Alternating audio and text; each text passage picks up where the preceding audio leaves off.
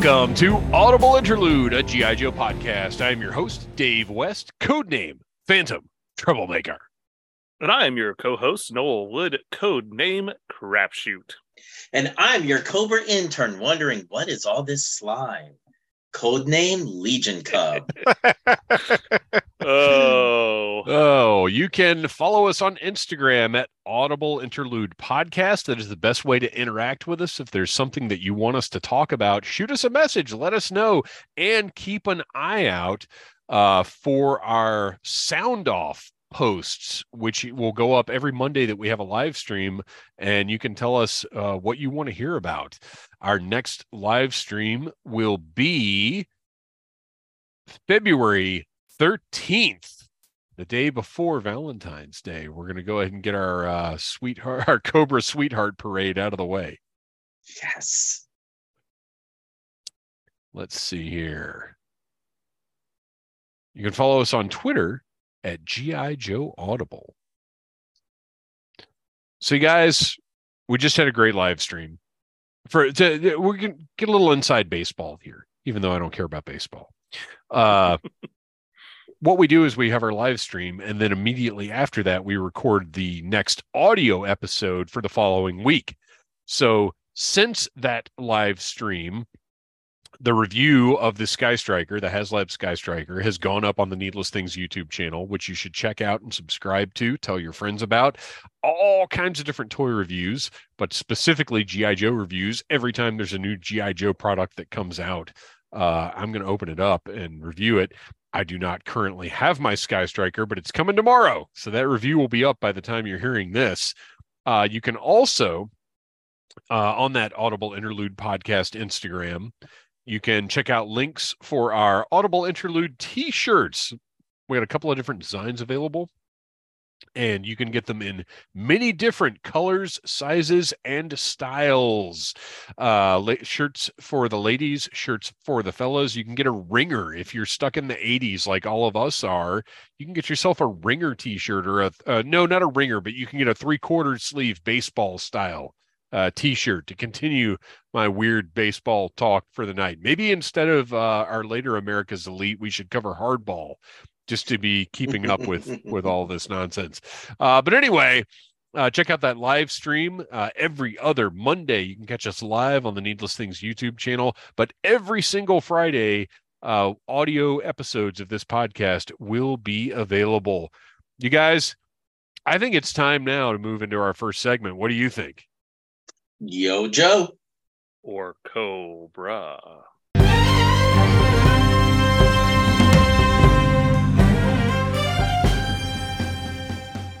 This is Rank and File Card, where we take a look at the file cards of the original G.I. Joe, A Real American Hero line. I say the original line. Eventually, we may get beyond that. 47 years from now, if we're still doing this podcast, maybe we'll get into the 2000s and some of the newer characters that were released. But for now, we're still in 1982, chugging away, going in chronological order on these file cards. Christian, who are we talking about this time? Today, we are talking about Cobra, codename The Enemy. All right, so file name is unknown. His grade is an E4 or equivalent. His birthplace, various countries, or I guess I should say there, because it is more than one. Yeah, and this one is interesting because for the first time, this is a file card for multiple individuals, troop builders, if you will. Yeah. So their primary specialty is infantry. Their secondary specialty is sabotage. Listen, all y'all. Yeah, I was waiting to see who did the Beastie Boys reference first. Yes, of course. Coachies. All right. One of the nameless, faceless legions of Cobra Command. Each Cobra is highly skilled in the use of explosives, all NATO and Warsaw Pact small arms, sabotage, and the martial arts. So let's stop there real quick. Mm-hmm. This is painting a picture of a much more specialized agent than we typically think of the Cobra Trooper as being, which, to go back to the start, the fact that it's just Cobra, it's not Cobra Trooper, it's not Cobra Infantry, it's just Cobra. Well, I mean, there was them and the officer at this point.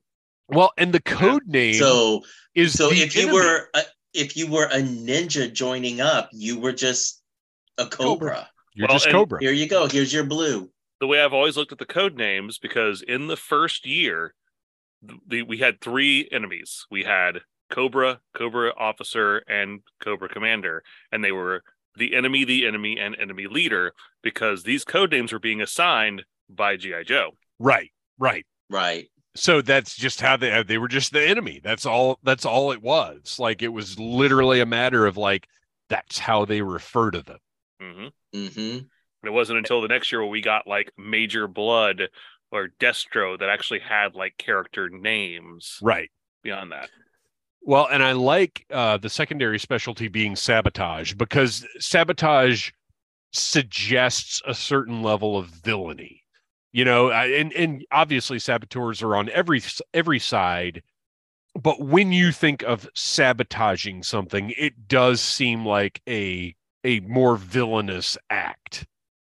It's something you sort of relate to bad guys. Mm-hmm. Yeah.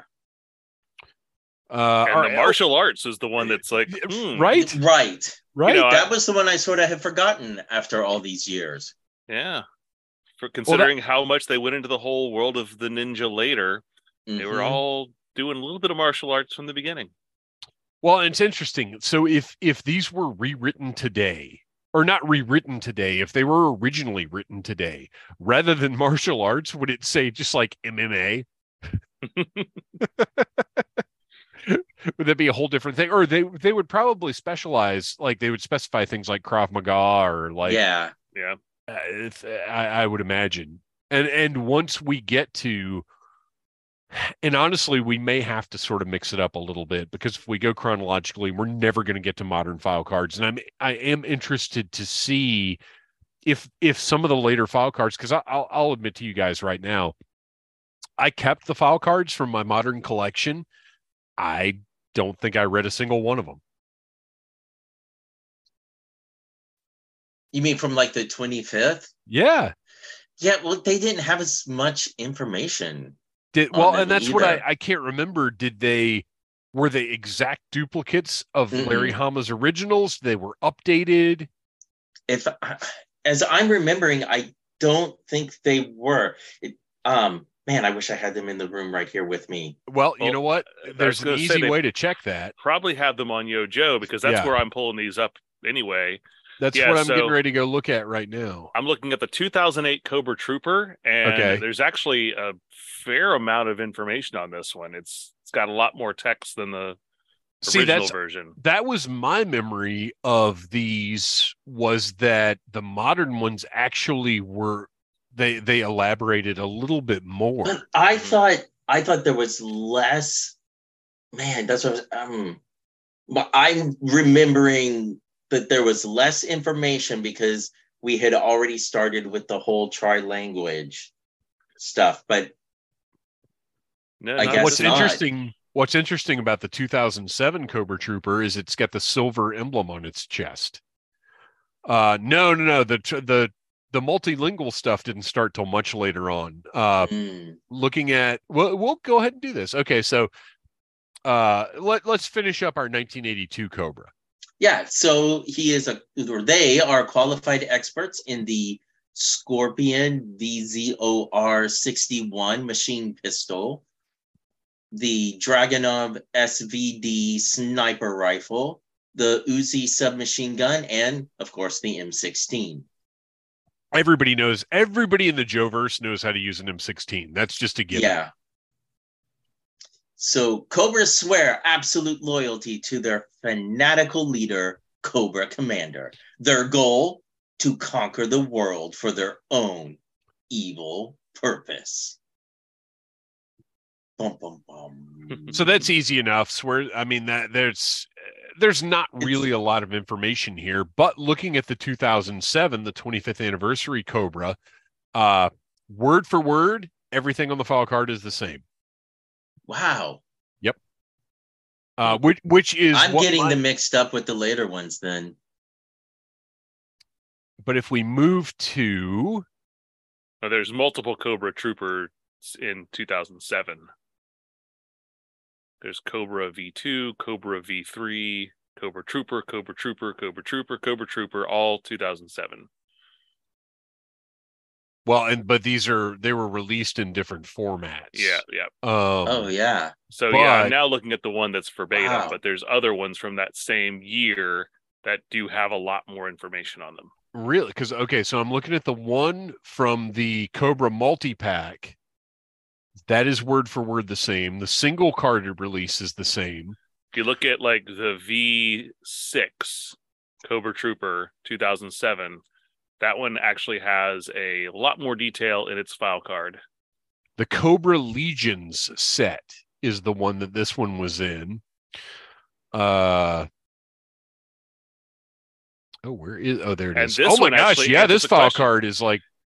This answers a question because it says the Cobra Trooper infantry forces are the most basic bottom-of-the-barrel soldiers in the Cobra regime. They have to work their way up to become Cobra Viper forces. See, and that's my headcanon, is that the Vipers are a step above. The Cobra Troopers are the infantry. They're the bottom of the barrel, and then you get, like, if you work really hard and do your job, you get the cool Viper gear.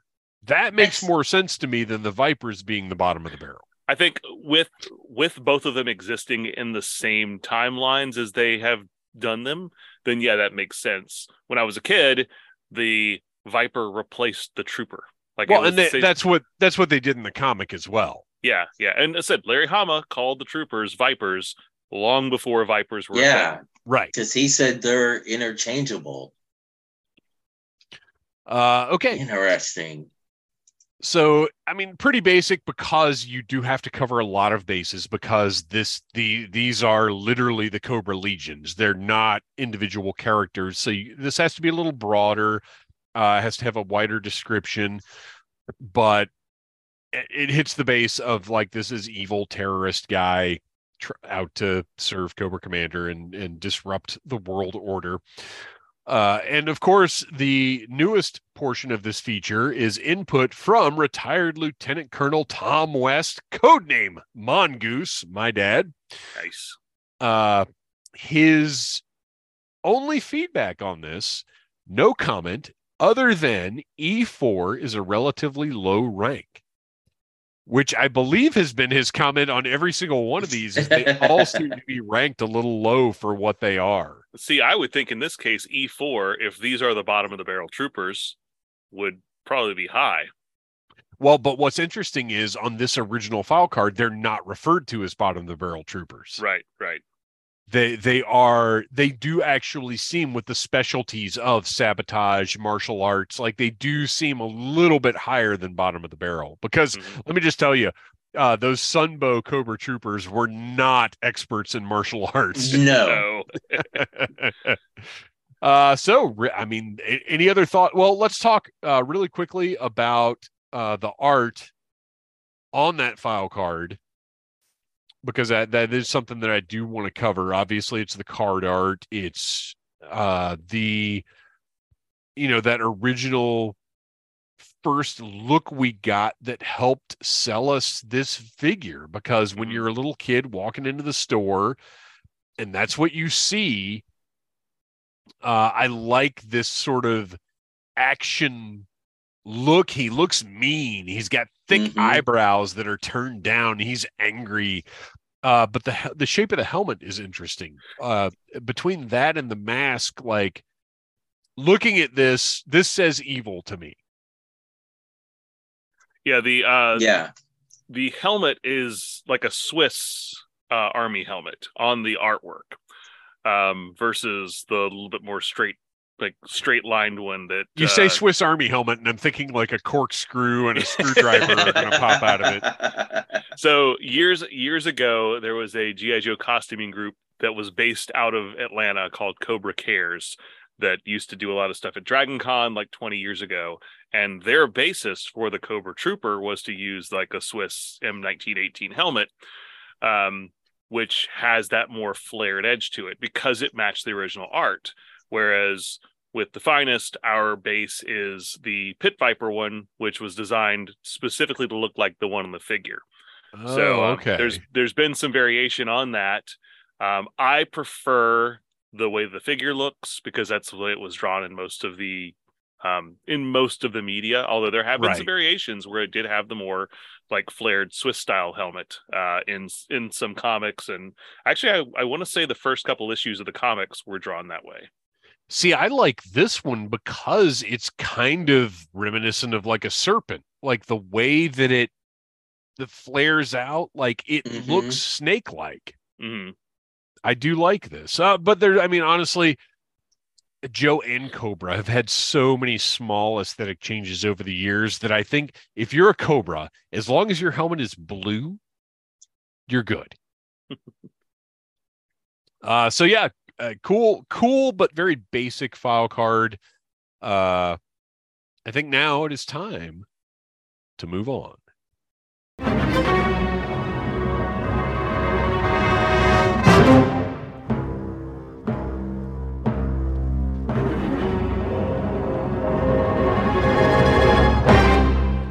So we try and tie our reviews into either things that we've talked about or things that are sort of going on with G.I. Joe Media or G.I. Joe Toy Line or whatever. And since Super 7 has, in their newest wave of reaction figures, released Raven, the Night Raven pilot, we are going to talk about In the Presence of Mine Enemies from G.I. Joe, A Real American Hero. This is from season 2. It's episode 29. Originally aired on November 19th, 1986, written by Chris Webber and Karen Wilson. And this is the penultimate episode of the Sunbow run of G.I. Joe, A Real American Hero. When I threw this out there, what were you guys' first thoughts about this episode? Well, first of all, did you even know? Because I'll tell you right now, if you just throw an episode title at me, I'm not necessarily going to know what it is. So did you guys know off the bat, like, what this was? Not until I looked at the thumbnail. Yeah, I saw the thumbnail on YouTube, and I was like, it's the Raven episode. But yeah, just based on the title, it didn't ring anything out to me. But as soon as I started watching the episode, I was like, oh, In the Presence of Mine Enemies. Enemy mine.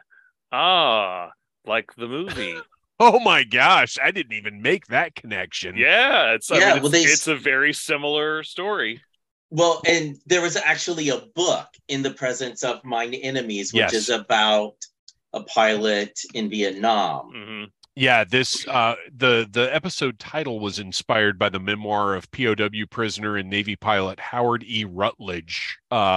And the book is In the Presence of Mine Enemies, and a documentary was also made about his experiences, but it was the first novel-length recount of an actual Vietnam prisoner of war, and it made quite a splash, as you can imagine, back in the 70s. Definitely something I'm interested in checking out, at least the documentary. I don't have a lot of time to read these days, but I would be interested in seeing the documentary. When I saw the thumbnail and I realized it was the Raven episode, my initial thought was, he needs a palate cleanser after last week's Geek episode. Well, you're not wrong about that. What a great episode. As much as I want to get back to regular installments of Instruments of Destruction and our other segments, I really did need some good, honest Joe. Good old Sunbow action. That's right. The Deke. I was looking at Chris Webber and Karen Wilson, because a lot of these will have written like multiple episodes of G.I. Joe. Yeah, and they were, I guess they were originally just business partner, like professional partners that wound up getting married later. Oh, okay. But because almost all their credits are together, but it's interesting because they wrote like one episode of pretty much every cartoon that you watched as a kid. Really? Like Exo Squad, Mask, Master of the Universe, She-Ra, GoBots, DuckTales, Beast Wars, Transformers. Wow. But like they only ever did like 1 or 2 episodes Just of all one. these shows, which is really interesting because when you think about that, they probably weren't like, they're adults. They're probably not following the lore. So they had to familiarize themselves with all these different properties before they went out and wrote a script. They wrote one other episode of G.I. Joe, but it was in the Deke years, the episode Granny Dearest, 1990. Well, you've just cursed us to watch that now, right? We can give it some time. It's okay. I don't know. I feel like we need a pretty fast turnaround on that one for relevance. With a title like Granny Dearest, it's got to be good. And of course, the title of this, the title of the novel and the episode references back to Psalm 23:5. Thou preparest a table before me in the presence of mine enemies. Thou anointest my head with oil. My cup runneth over. Which we can maybe do a whole other episode about what all that means. Symbolism. Right. So our episode opens up with an incredible Cobra submarine. Yes. I don't need a full-size 1/18th scale Cobra submarine. Now, I'm not saying if they did a HasLab, I'd buy it. Because I'll back pretty much any G.I. Joe HasLab they do, unless it's like a weird pair of custom Nerf sneakers or something. I don't need that. But what I would like, and here's something. This actually could kind of go back to something we talked about on the live stream. Jada Toys has been doing the die-cast Joe vehicles, but they've been doing stuff that's been made, the Hiss Tank, the Vamp, like, stop doing that stuff. Let's do some cool stuff that has never been made. Give me a small scale Cobra submarine, or give me a small, like the Cobra airship. Like, do some interesting stuff like that rather than retreading road that we've seen dozens of times before. Let's get into some cool, like, vehicles that were never made in any other format. Yeah, I'd love to see that. So I'll take any of these vehicles that we've never seen before, even if I get them in a 124th scale. Yeah, it's fine. Well, like the or even if they were to do like right now Jazzwares is doing the Star Wars Micro Galaxy that they're not in scale with each other, but at least they're doing cool representations of the different vehicles. Do something like that. Do Micro Machines. I don't care. Yeah. Like when Star Wars started putting toys back out in the mid-90s, I skipped the Kenner figures and went right for the Micro Machines because there was so much cool stuff that you could get in those small packages. So I'd love to see stuff like that with G.I. Joe. They still own the rights to Micro Machines. Right. Hasbro does, so... Yeah, let's do it. Why are we letting other companies, because Jada Toys is doing the, what is it, 124th scale? Is that what those are? Yeah, I think so. Maybe not even that, maybe 136. I don't know. They're a smaller scale, but then they're also doing the little tiny 3-packs of vehicles. Well, they did 1 3-pack of vehicles, but Hasbro, take it over.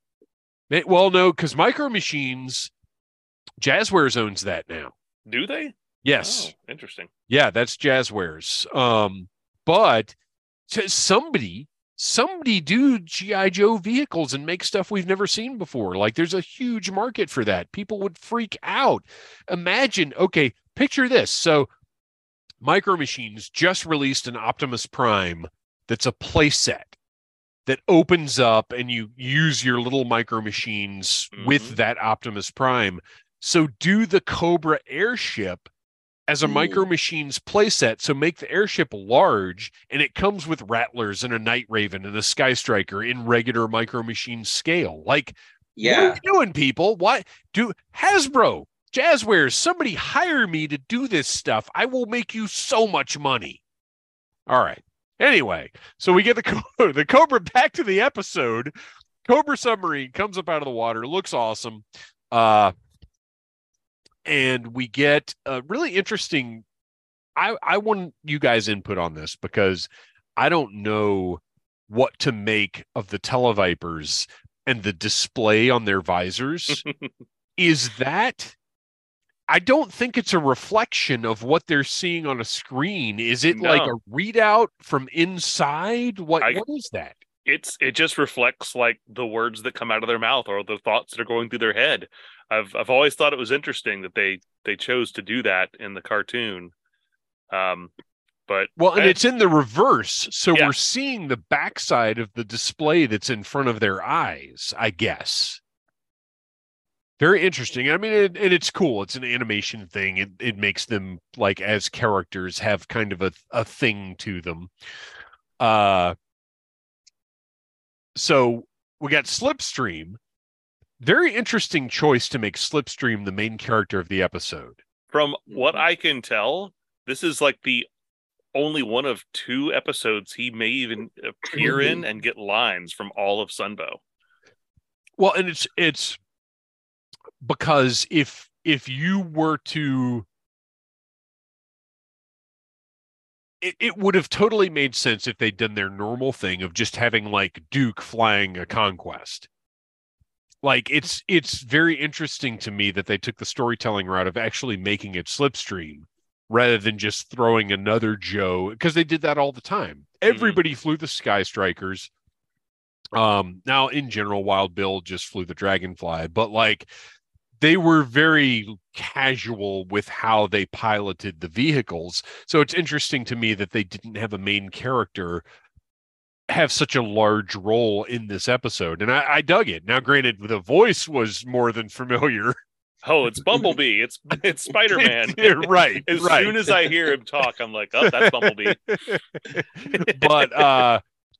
But it was. I loved that it was Slipstream, and it made it feel like kind of a special episode that we had no like main cast Joes or Cobras really.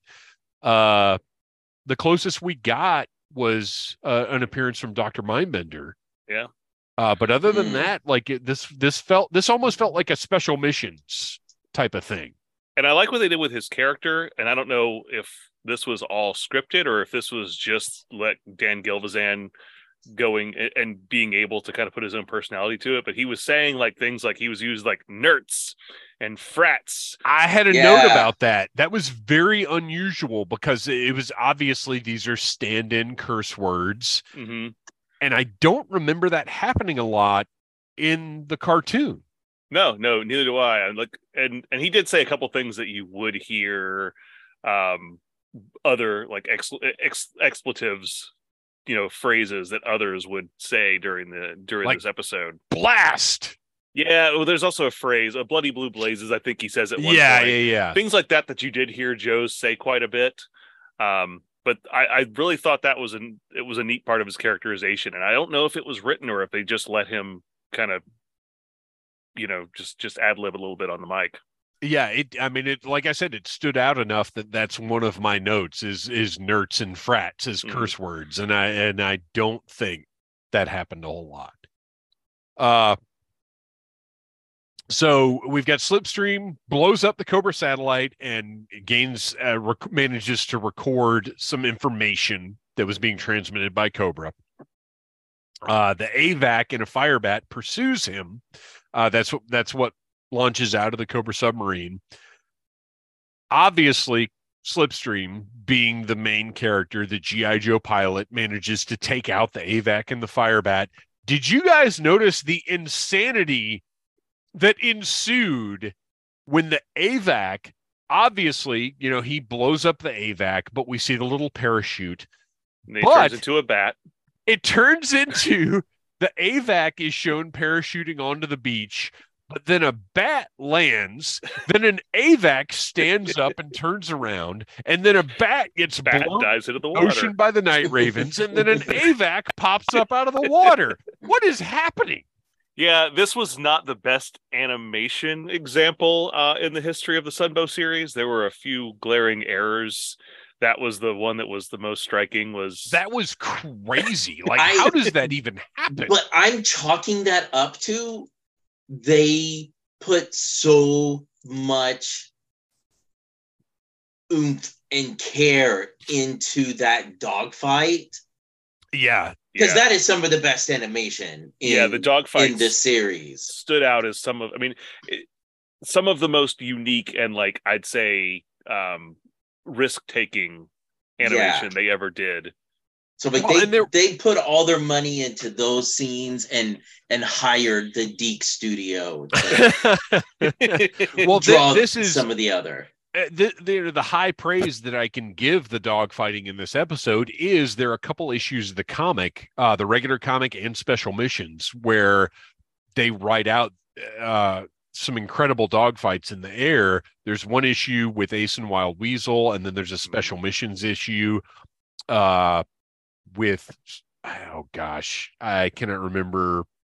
Well, okay, there's a special missions issue where a bunch of the Joe fighter pilots are distracting Cobra fighter pilots from the stealth fighter taking pictures on Cobra Island. And the panels are unbelievable because you have basically, because they had you've got to get the toys into the issue. They've got all the different Joe fighters, all the different Cobra fighters, and just the illustrations. Obviously, in special missions, it's Herb. Pardon my pronunciation. Trippy. Herb, is it Trimpe? Trimpe. Yeah. Herb Trimpe. Trimpe. Who is incredible, the seminal G.I. Joe artist to me. But the some of the standout issues of the comics are these dogfights that Larry Hama wrote and that the illustrators, handled. But this episode really kind of brings those to life, even though it's not related to those stories. You get that same feeling of dynamism and excitement. Like it looks incredible. Like you really get the screen, and that's not something they did hardly at all. No, definitely not.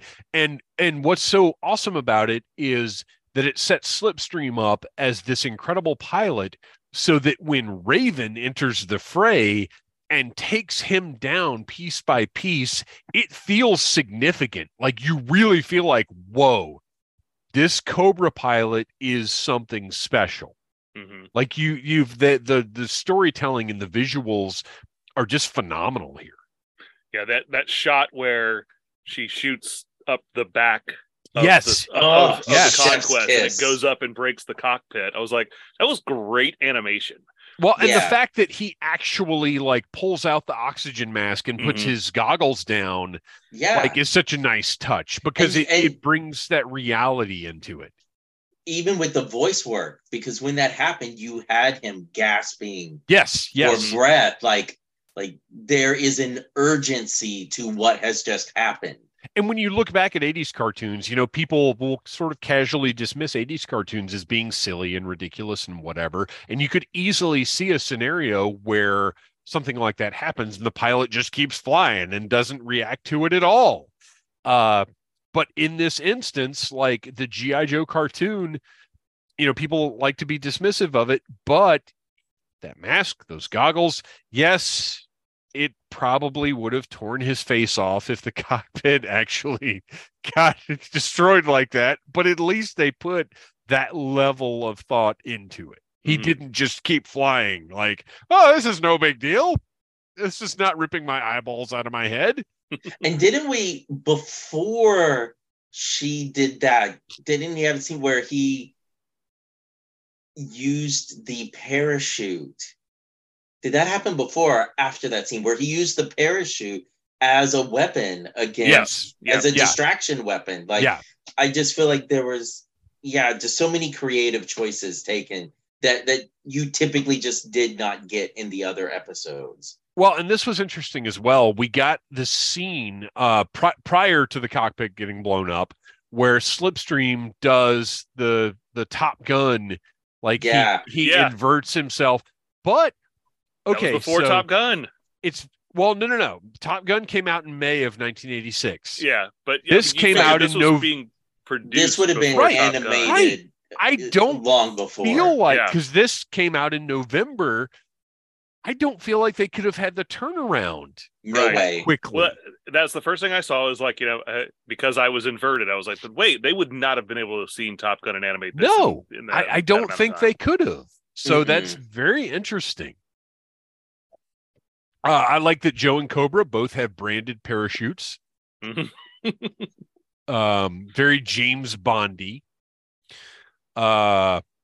So Raven's voice. Oh gosh, this is my bad for not getting on this sooner. Raven's voice actor. I don't believe. Did you guys look at who this was? Hang on, I've got it. I did not. I meant to look it up and then I didn't because I ended up doing a billion different things today. Because every female voice is one of two people in G.I. Joe. Oh, three. It's B.J. Ward, Mary McDonnell Lewis, or Morgan Lofting. And I felt like hang on, let me. It's difficult to find the credits. I'm looking on the IMDb to see. Yeah, that's what I'm looking at right now as well. Linda Gary. So it was a different voice actor for Raven, which Linda Gary also the voice of Tila, Queen Daphne. Marlena. Later on, Daphne and Scooby-Doo. So yeah, different voice actor brought in to do Raven. That's how significant this role was, because literally everybody sounded like Baroness Scarlet or Lady J. Right. But this was different, which I appreciated. So we get this really cool, like, wow, Raven is this incredible pilot who's managed it, because look, a Cobra pilot taking down a G.I. Joe pilot is fairly significant in Sunbow. Very unusual. But then she flies directly into his line of fire so that he's able to shoot her down too. Not the best move in the world, but we wouldn't have had much of an episode if that didn't happen. So, it's one of those story things that has to happen.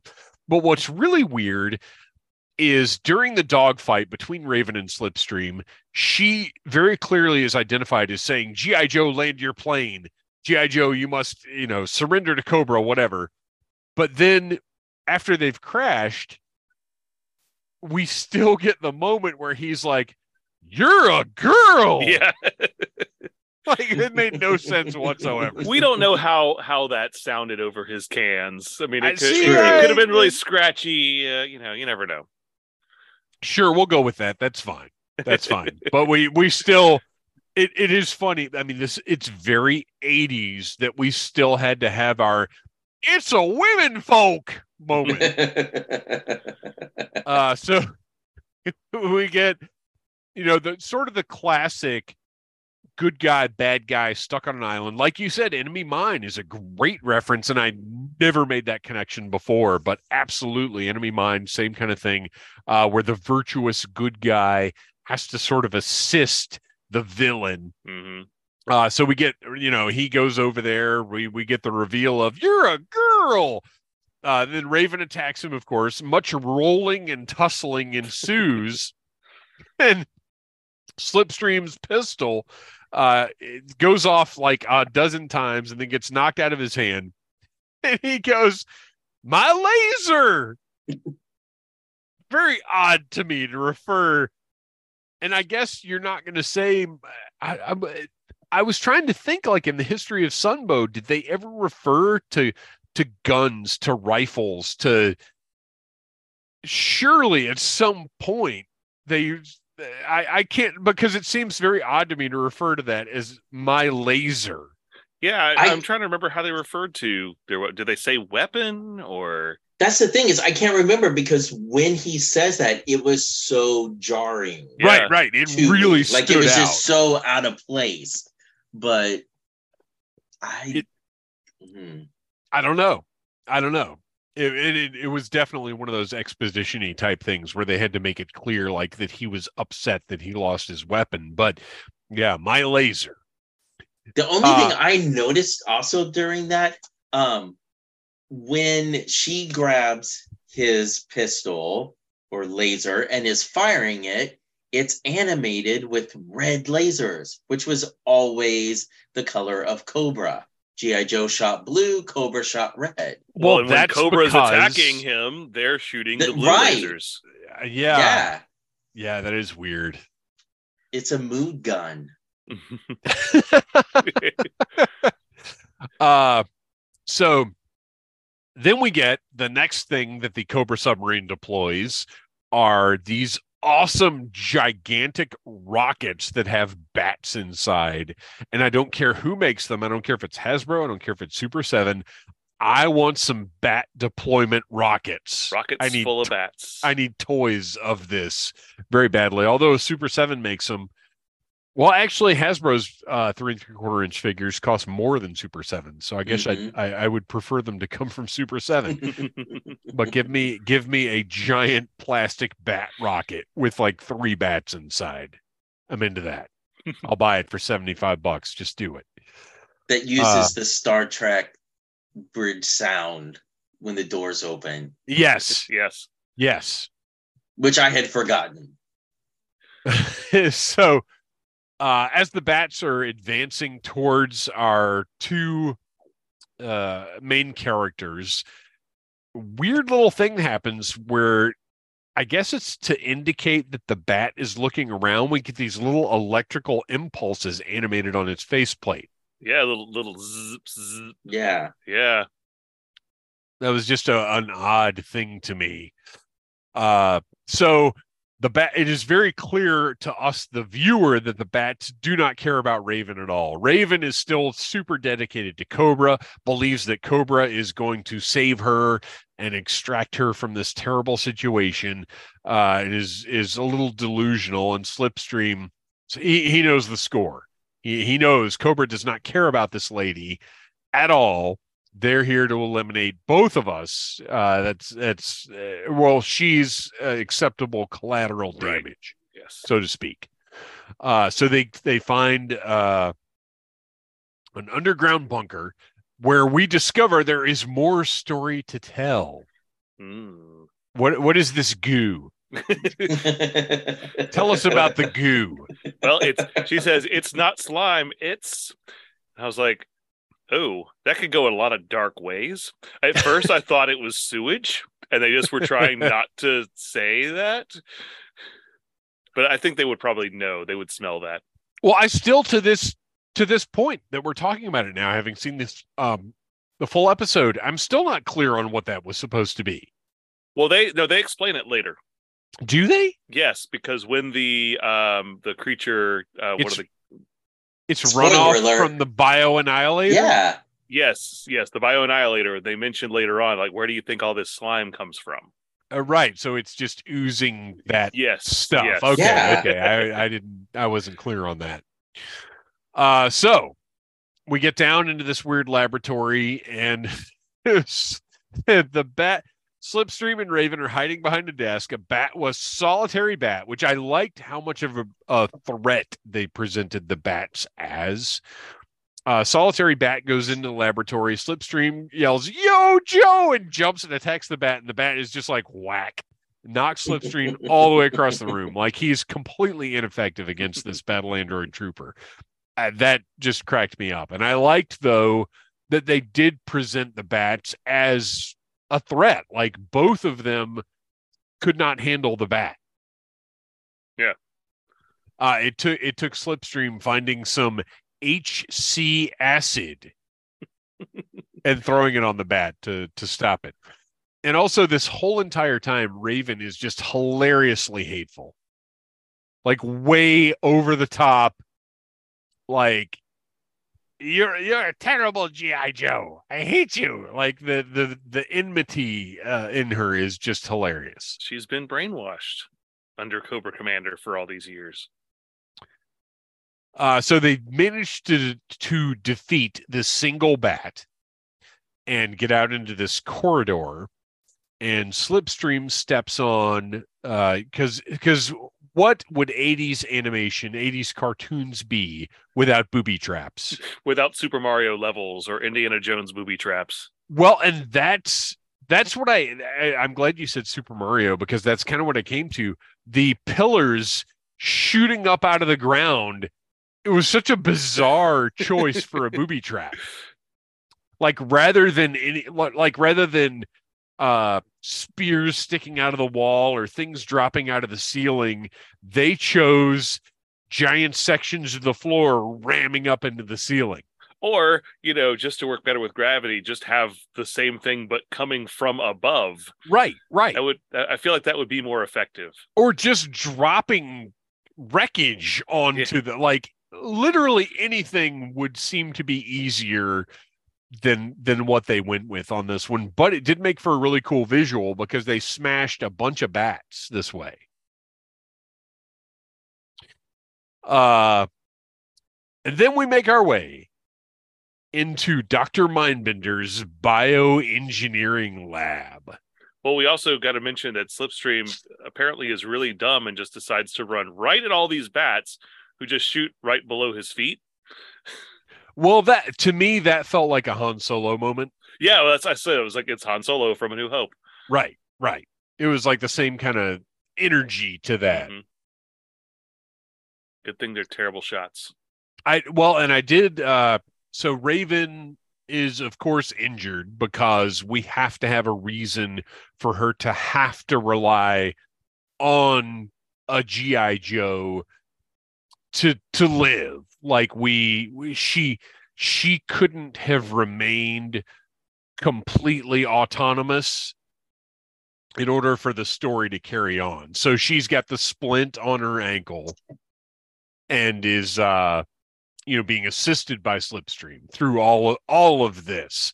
And I do notice, though, I feel like her crutch kind of came and went. Yeah, it shows up at that point where they walk into the lab, and I was like, where did the crutch come from? And it just kind of disappeared again. Yeah, like she needed it for that one scene, and then it was kind of gone. So we're in Dr. Mindbender's bioengineering lab. And then finally, we meet the reason that this weird, because we haven't really talked about the fact that this little island that they're on, when they crash, there's all kinds of Cobra stuns. It's mostly stuns are already on this island, and Slipstream even comments like of all the places, right, of all the places for me to crash land, it has to be a Cobra used car lot. So we discover over the course of the episode that it's not an abandoned Cobra base, it's an evacuated Cobra base. And then once we get down to Dr. Mindbender's bioengineering lab, we finally meet what is totally a Doctor Who monster because it's just a pile of tentacles and slime and mouths. And teeth. The Bioannihilator. Such a great name. What did you guys think of the Bioannihilator? It was a little bit of a lazy, monster of the week. Right. And boy, the voice acting was not great for it. No. Let me do a quick recreation of some of the Bioannihilator's greatest hits. I don't think they got Frank Welker to do this one. It was like, I don't know that voice acting was the way to go for the Bioannihilator. I think their usual using like animal noises they like to do a lot with G.I. Joe. That would have been so much better than just having a dude go.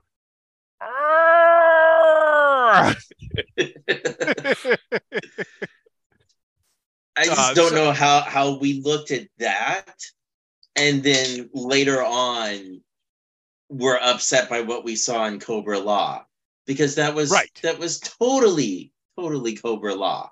Well, if you just look not insect. If you look at the history of Sunbow, like there's so much just preposterous science fiction stuff that Cobra Law is not a stretch at all. And to be honest, I think most people's issue with Cobra Law is the fact that Cobra Commander is a snake person that was sent by Cobra Law, and I get that. But Cobra Law itself, the concept is in no way outrageous compared to anything else that happened in Sunbow.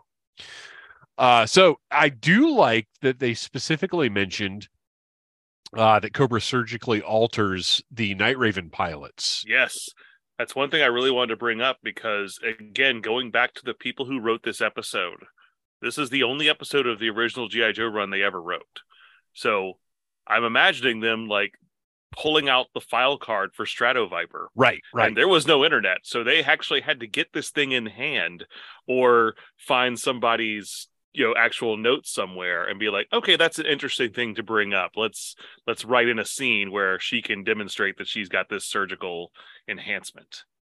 Yeah, they were absolutely working off the information about the characters rather than just writing a story and throwing G.I. Joe onto it.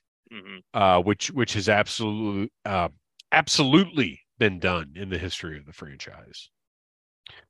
So once Slipstream and Raven get to a communication console, Slipstream is able to contact Dial Tone, whose face does not move at all. No. Very, very odd. And then this is actually a pretty neat plot point, because Slipstream is like, I'm going to contact the Joes, and then he loses the connection, and then somehow Raven is able to establish a connection to Cobra, and she gets Dr. Mindbender, whose face does move, by the way. Except he doesn't have eyebrows, and it's really weird. Oh, I didn't notice that. Yeah, no eyebrows at all. I feel like Yeah. that's a defining characteristic of Dr. Mindbender also. Well, there's some shots where he has them, but the ones where he's like facing them, he's got no eyebrows, and he just looks like he's unfinished. Yeah. Oh, that's hilarious. It's weird. And I would like Super 7, go ahead and put this on your list. We need a Sunbow Dr. Mindbender, because he is different enough because he's got his cape is purple in Sunbow rather than black. And it's a completely different shape. Like Sunbow made it so it's this like over the shoulder, under the arm, like hooked together cape rather than just like a vest thing. I would love a reaction Sunbow Dr. Mindbender. I feel like that needs to happen. I did like that, you did see the cameras following them a few times leading up to this moment. And then yes, they did establish it. Yes, that Dr. Mindbender has just been toying with them. Well, he's been watching. He knows what's them. going on and does not care one bit about Raven, which is, again, a sort of establishing, storyline wise, the virtue of the Joes versus the cynicism and evil of Cobra. So the Bioannihilator, of course, finds our two main characters again. My note here is Bioannihilator makes hilarious noises, which we've already kind of covered. And then G.I. Joe shows up on the scene first. We know that Dial Tone dispatched a Tomahawk to rescue, and is it Lifeline that drops? Yeah, Lifeline and Lift Ticket. And I always, in my head, I always picture Lifeline is because to me, the Tomahawk was really more of a troop extraction vehicle. Like that's kind of how I always used it. So I do have Lifeline as kind of always one of the crew of the Tomahawk. So I really appreciated that. The first time I knew anything about the characters of Lifeline and Lift Ticket was from the G.I. Joe yearbook from Marvel Comics. And Larry Hama was talking about the new characters that they were going to be introducing. And he describes Lifeline as being like this pacifist like Alan Alda, but he's always working alongside this pilot named Lift Ticket, who's like Charles Bronson.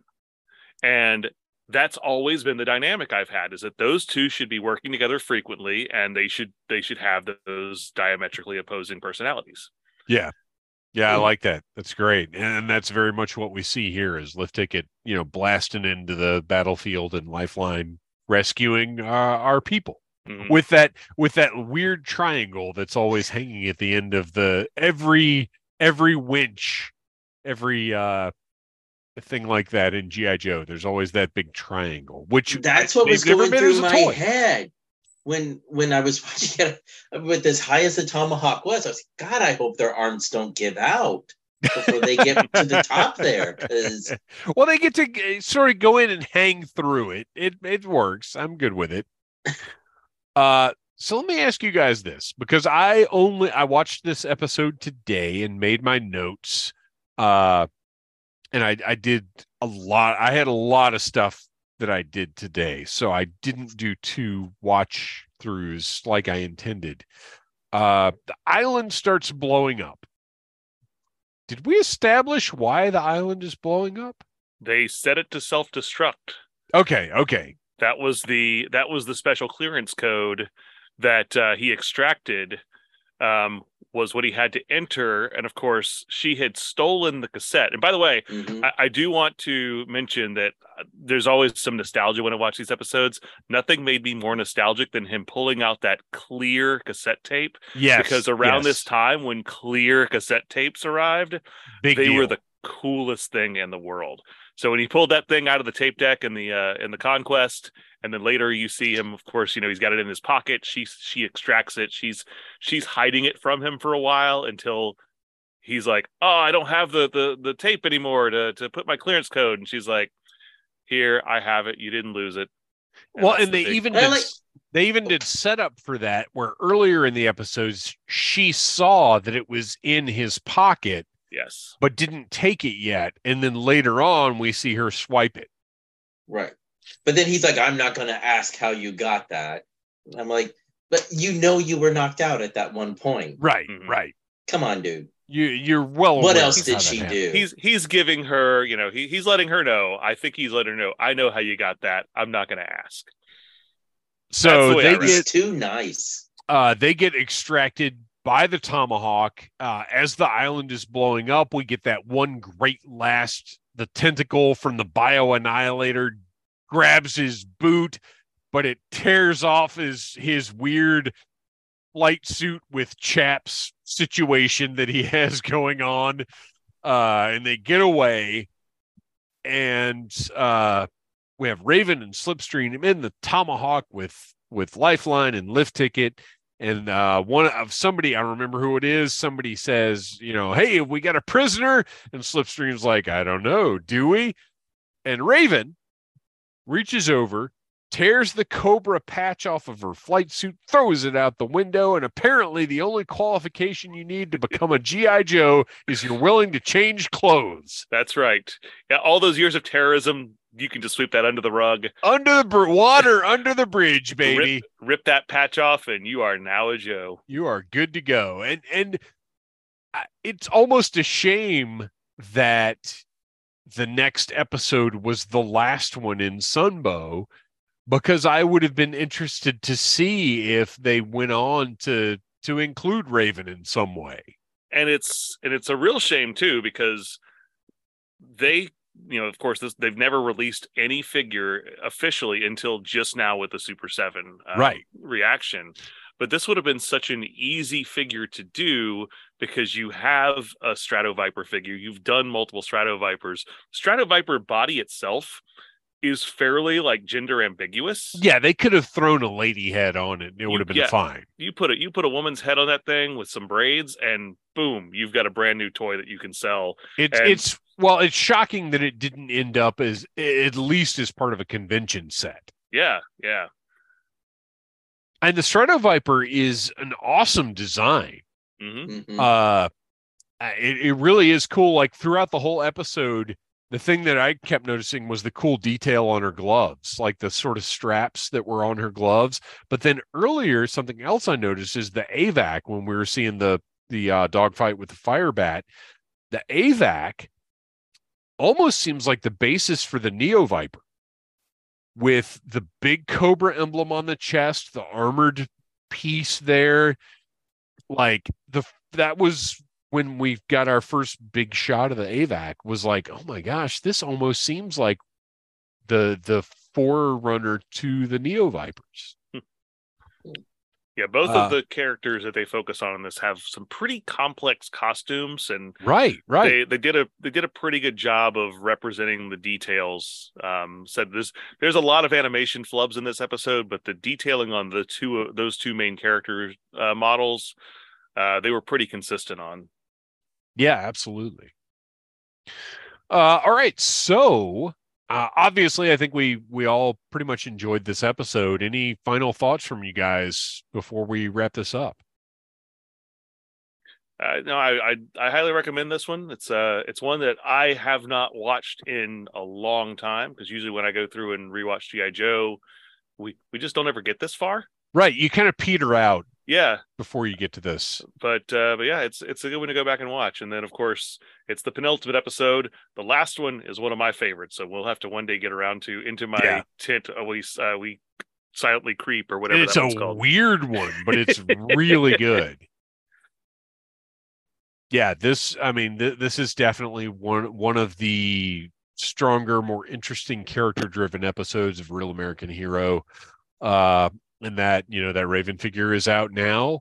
And I feel like, as weird of a choice as it seems, I feel like Super 7 has to make a Slipstream now. Yeah. And I would love to see a Bio Annihilator. As weird as that would look. Well, now that we've got the taste of it, I want a Raven, either as a classified or do an O-ring figure at some point. Yeah, absolutely. Yeah, I would love to see it. And that's, look, we've got a Sky Striker, a Night Raven HasLab would not be the worst idea in the world. That's a good one. That's a perfect figure to pack in with it. All right, well, let's move on.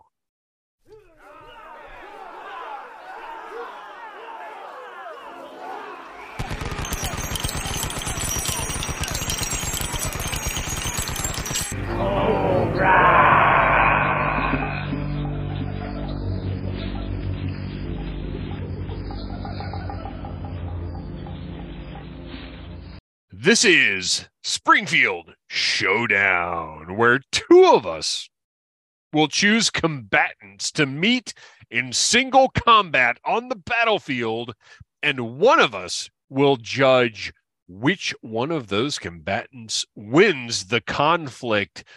This time around, we have Christian versus Noel, and I will judge the winner.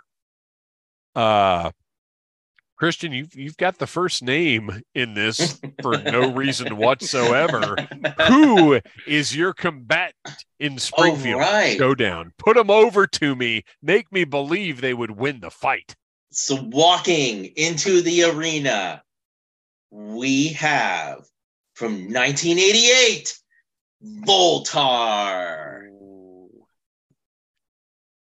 So I am utilizing my high frequency communications backpack to listen in to try and see who my combatant is, so that I can start using my highly analytical mind to plot 3 or 4 steps ahead of them. I'm not necessarily letting myself be seen yet.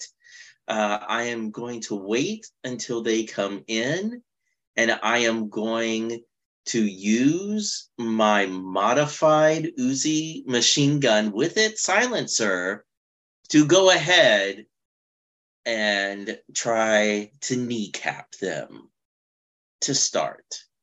Because I need to make them suffer a little and know that they have been defeated by Voltar.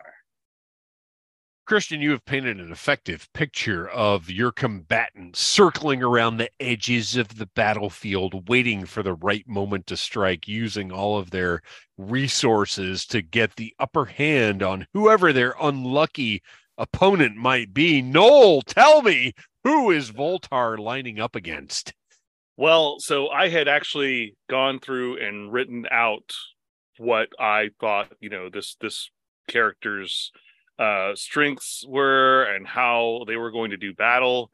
But then this character contacted me and gave me a copy of what they wanted me to read. So I'm going to go ahead and read it verbatim as they gave it to me. Trained by the Special Air Service down under, Southeast Asia's where I served, if you wonder. Left to join the French Foreign Legion, saw combat in the Algerian region. Heroism seemed too contrary, so I found myself as a mercenary. Committed acts of terror in the before times. Wanted on 3 continents for numerous war crimes. Even did a few crimes against humanity. No wonder Cobra sought out my insanity. Got a mustache just like Sinestro. Did I mention I was hired to kill Destro? So if you haven't figured out, my combatant is the one and only Major Blood. So based on that alone, you've definitely got a leg up. But you have to you got to lay down. How is Major Blood going to prepare for this onslaught by Voltar? Well, does Voltar have any more he wants to say? What do you say in the face of such a wall of verse? Right. I cannot match wits with your ability to rhyme. However,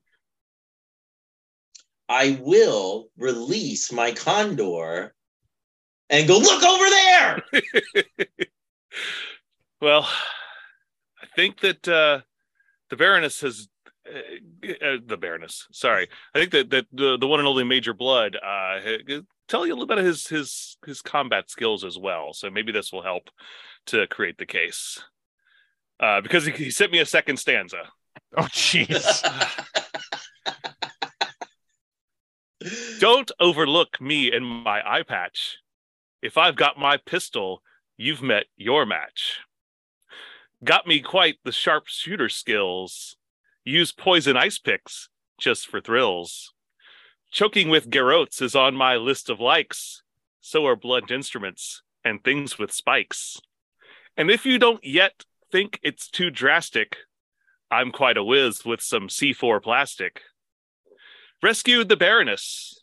In the fang we'd fly. And then I just left Scarface to die.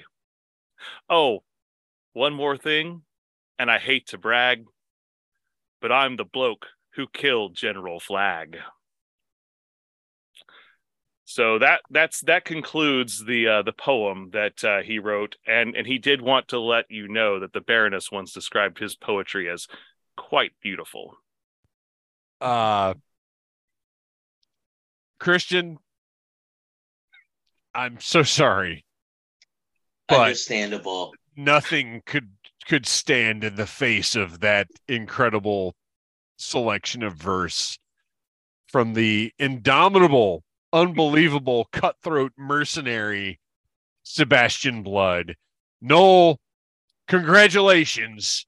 You have triumphed in this Springfield showdown. Woo-hoo! That's wickety, wickety whack, Wyatt. Oh, it's probably best if we move on.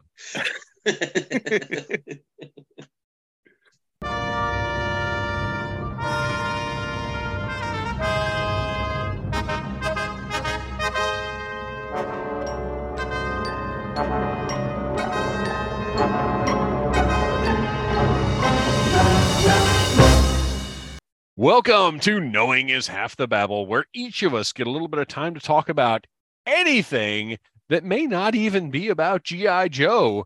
I'm going to kick it off this time and just say that I have my Kickstarter pack from Cybertronic Spree, their new album Ravage, which is all original tunes. Up until this point, Cybertronic Spree have done covers, they've done the Transformers soundtrack, but this is all original stuff, and it is incredible.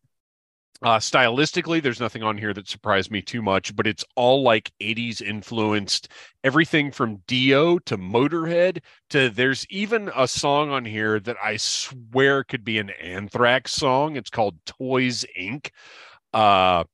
It like in my head listening to it, I was like, I could hear Anthrax playing this, which by the way, Anthrax, greatest thrash metal band of all time. This album is fantastic. Go to their Bandcamp, sign up. I don't know that the album is officially released yet, but if you back to the Kickstarter, you've got it. But oh, I had it right next to me, and then I moved stuff around. I've got the CD. It came with an incredible patch. It came with a transforming flash drive that I thought was the most incredible thing in the world because it's a USB flash drive functioning that transforms into like Ravage. But Noel, you said this thing is like not new. No, I got one off of Amazon. It's been 10 years or more. And now I think the one that you got is it's probably one of the 64 gig ones. I think the one I got was probably like, 2 gigs. Well, it's branded. Like it has the Cybertron Esprit logo on it. But yeah, other than that, I guess it's something that's come out before, which I didn't know though, because it blew my mind. It's a neat little thing because I remember that was actually and it had to have been more than 10 years. It was probably closer to 20 because I still worked at Earthlink and I used money that I had earned from a contest when I worked there on Amazon because I got like Amazon bucks. So yeah, it was probably like 2003 when I got that thing. Whatever the case, it's a fantastic little item, and the whole Kickstarter, like I just Cybertron Esprit is wonderful. Everything they do is great. If you ever get an opportunity to see them live, go do it.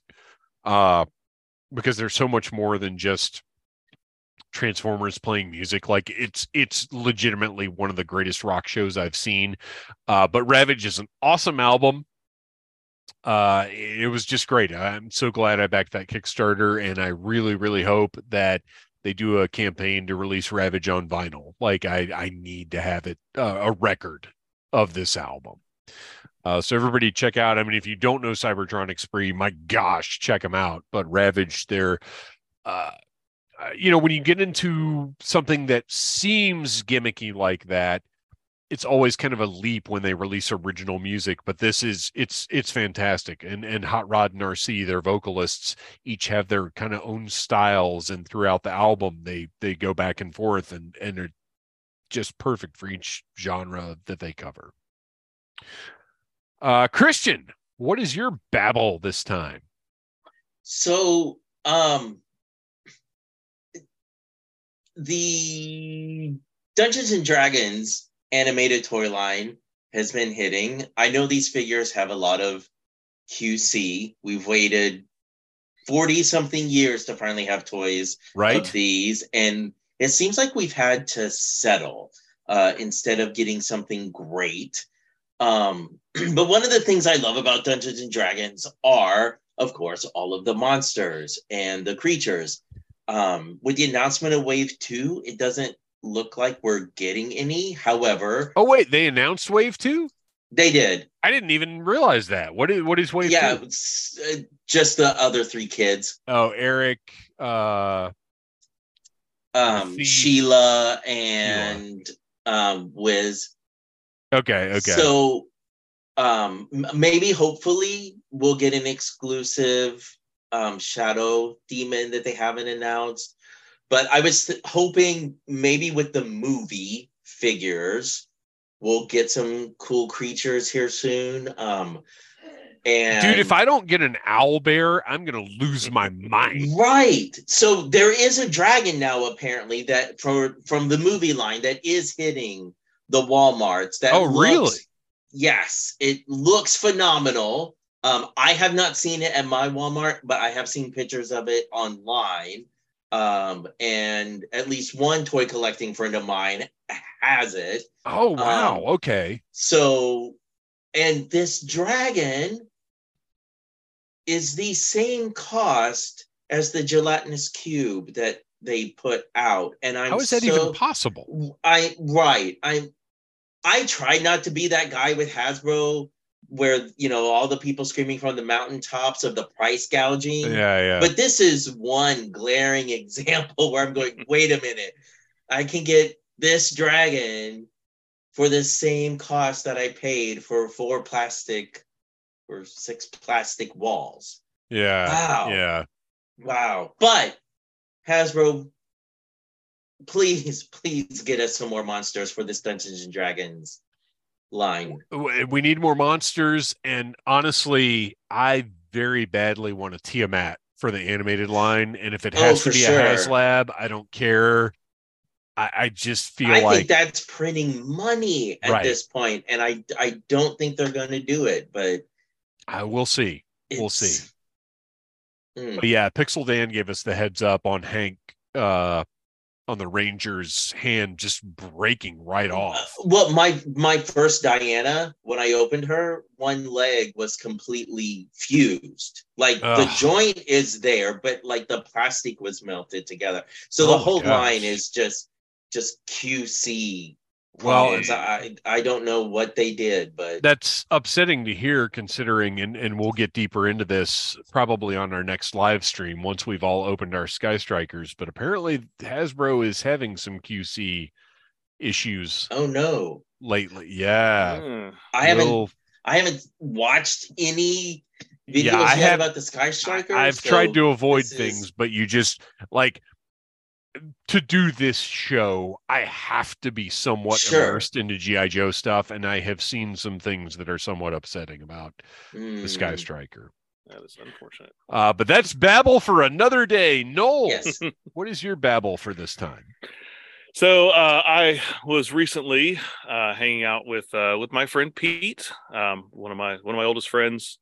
Everybody check out Clown is Down podcast. Well, and that's actually part of what the babble is here. Okay. So I ran to Pete, and it was under very unfortunate circumstances why we were hanging out, but we did spend a little time at the Pizza Cafe with a few other friends, celebrating the life of somebody we all knew.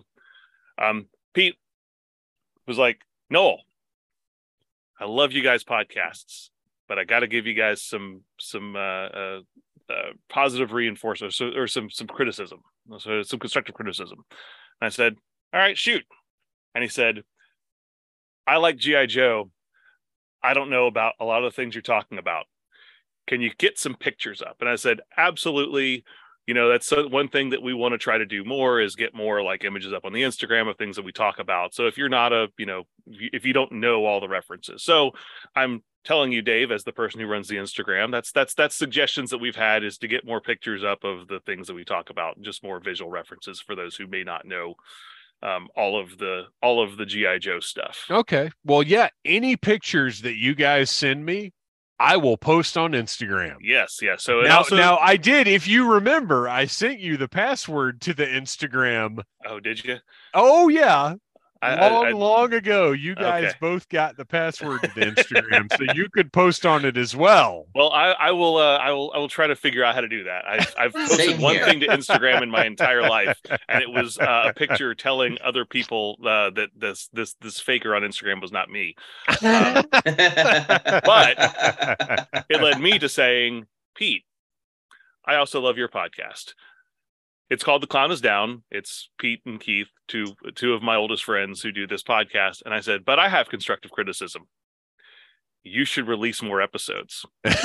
Oh, Because their last episode was a Dragon Con Fallout. It was from back in Yeah. September. yeah, it came out Um, at the end of September of last year. And he said, "Funny you should say that. We are in the process of recording more." So they are putting out new episodes. It's called The Clown is Down. They are on Facebook. They are on like Spotify. I believe that I've got them on my Google Podcasts. But it's just two guys, lifelong friends who just discuss pretty much anything they want to. They'll get a subject and then they'll just go off on 20 other subjects in the same episode. But it's you can tell it's just the camaraderie between them and just the way that they talk about things, even if you don't know these guys. Like I've heard other people say, like, yeah, it's just fun to listen to these two guys talk to each other. So, and then sometimes they'll have guests on. But yeah, so check it out. It's the Clown is Down podcast. I'm giving them a shout out this week. Yeah, they're my favorite kind of podcasts are indeed just sort of conversational type of things. And I think even if you don't know Pete and Keith, like they have a good chemistry. They have, particularly if you're in our age group, it's very relatable. It's very fun, and it's very, very breezy, casual podcast as well. It's not getting like too deep into the weeds with anything. It's just two guys talking about stuff, and it's very fun. I highly recommend it to anybody. It is available on Spotify. That's where I listen to it. And it's very short too. Usually their episodes are 20, 30 minutes tops. Yeah. You don't necessarily like your drive to work. You can take in an episode. So definitely everybody should check that out. All right, you guys. Well, I think we've done it again. It's time to wrap this thing up. Our music is by Andy Samford of electricminnowmusic.com. You can follow us on Instagram at Audible Interlude Podcast. That is the best place to get in touch with us. If you want to shoot us a message, let us know what you thought of this episode, or just tell us what you'd like us to talk about. We're always open to input, except from Pete. I don't want to hear anything else from that guy. And on Twitter at G.I. Joe Audible. Christian, where can we find those pictures that you do so well? You can find me on Flickr.com and Instagram under Legion Cub. And Noel, why don't you tell us a little bit about The Finest? Hey, The Finest is where you can dress up like your favorite G.I. Joe character and help us raise money for a great organization called Canines for Warriors. So check out thefinestcc.com or the Finest Recruitment Center on Facebook if you're interested. And if you want to make your own G.I. Joe costume, if you're into that, The Finest is absolutely a great resource to help you find helmets, backpacks, weapons, whatever it is you need. Chances are somebody in The Finest has done it or seen it and can help you out. Yeah, the Recruitment Center is great for that. And we've also got field guides on the website. So some of the big troop builder style costumes, you can find all the information you need about where to acquire the materials to make those costumes. Well, you guys, thank you so much for sitting down and talking about G.I. Joe. We will be back next week or this coming Monday with a new live stream. You can find us every single Friday wherever you get your podcast. And as always, Yo Joe. Cobra.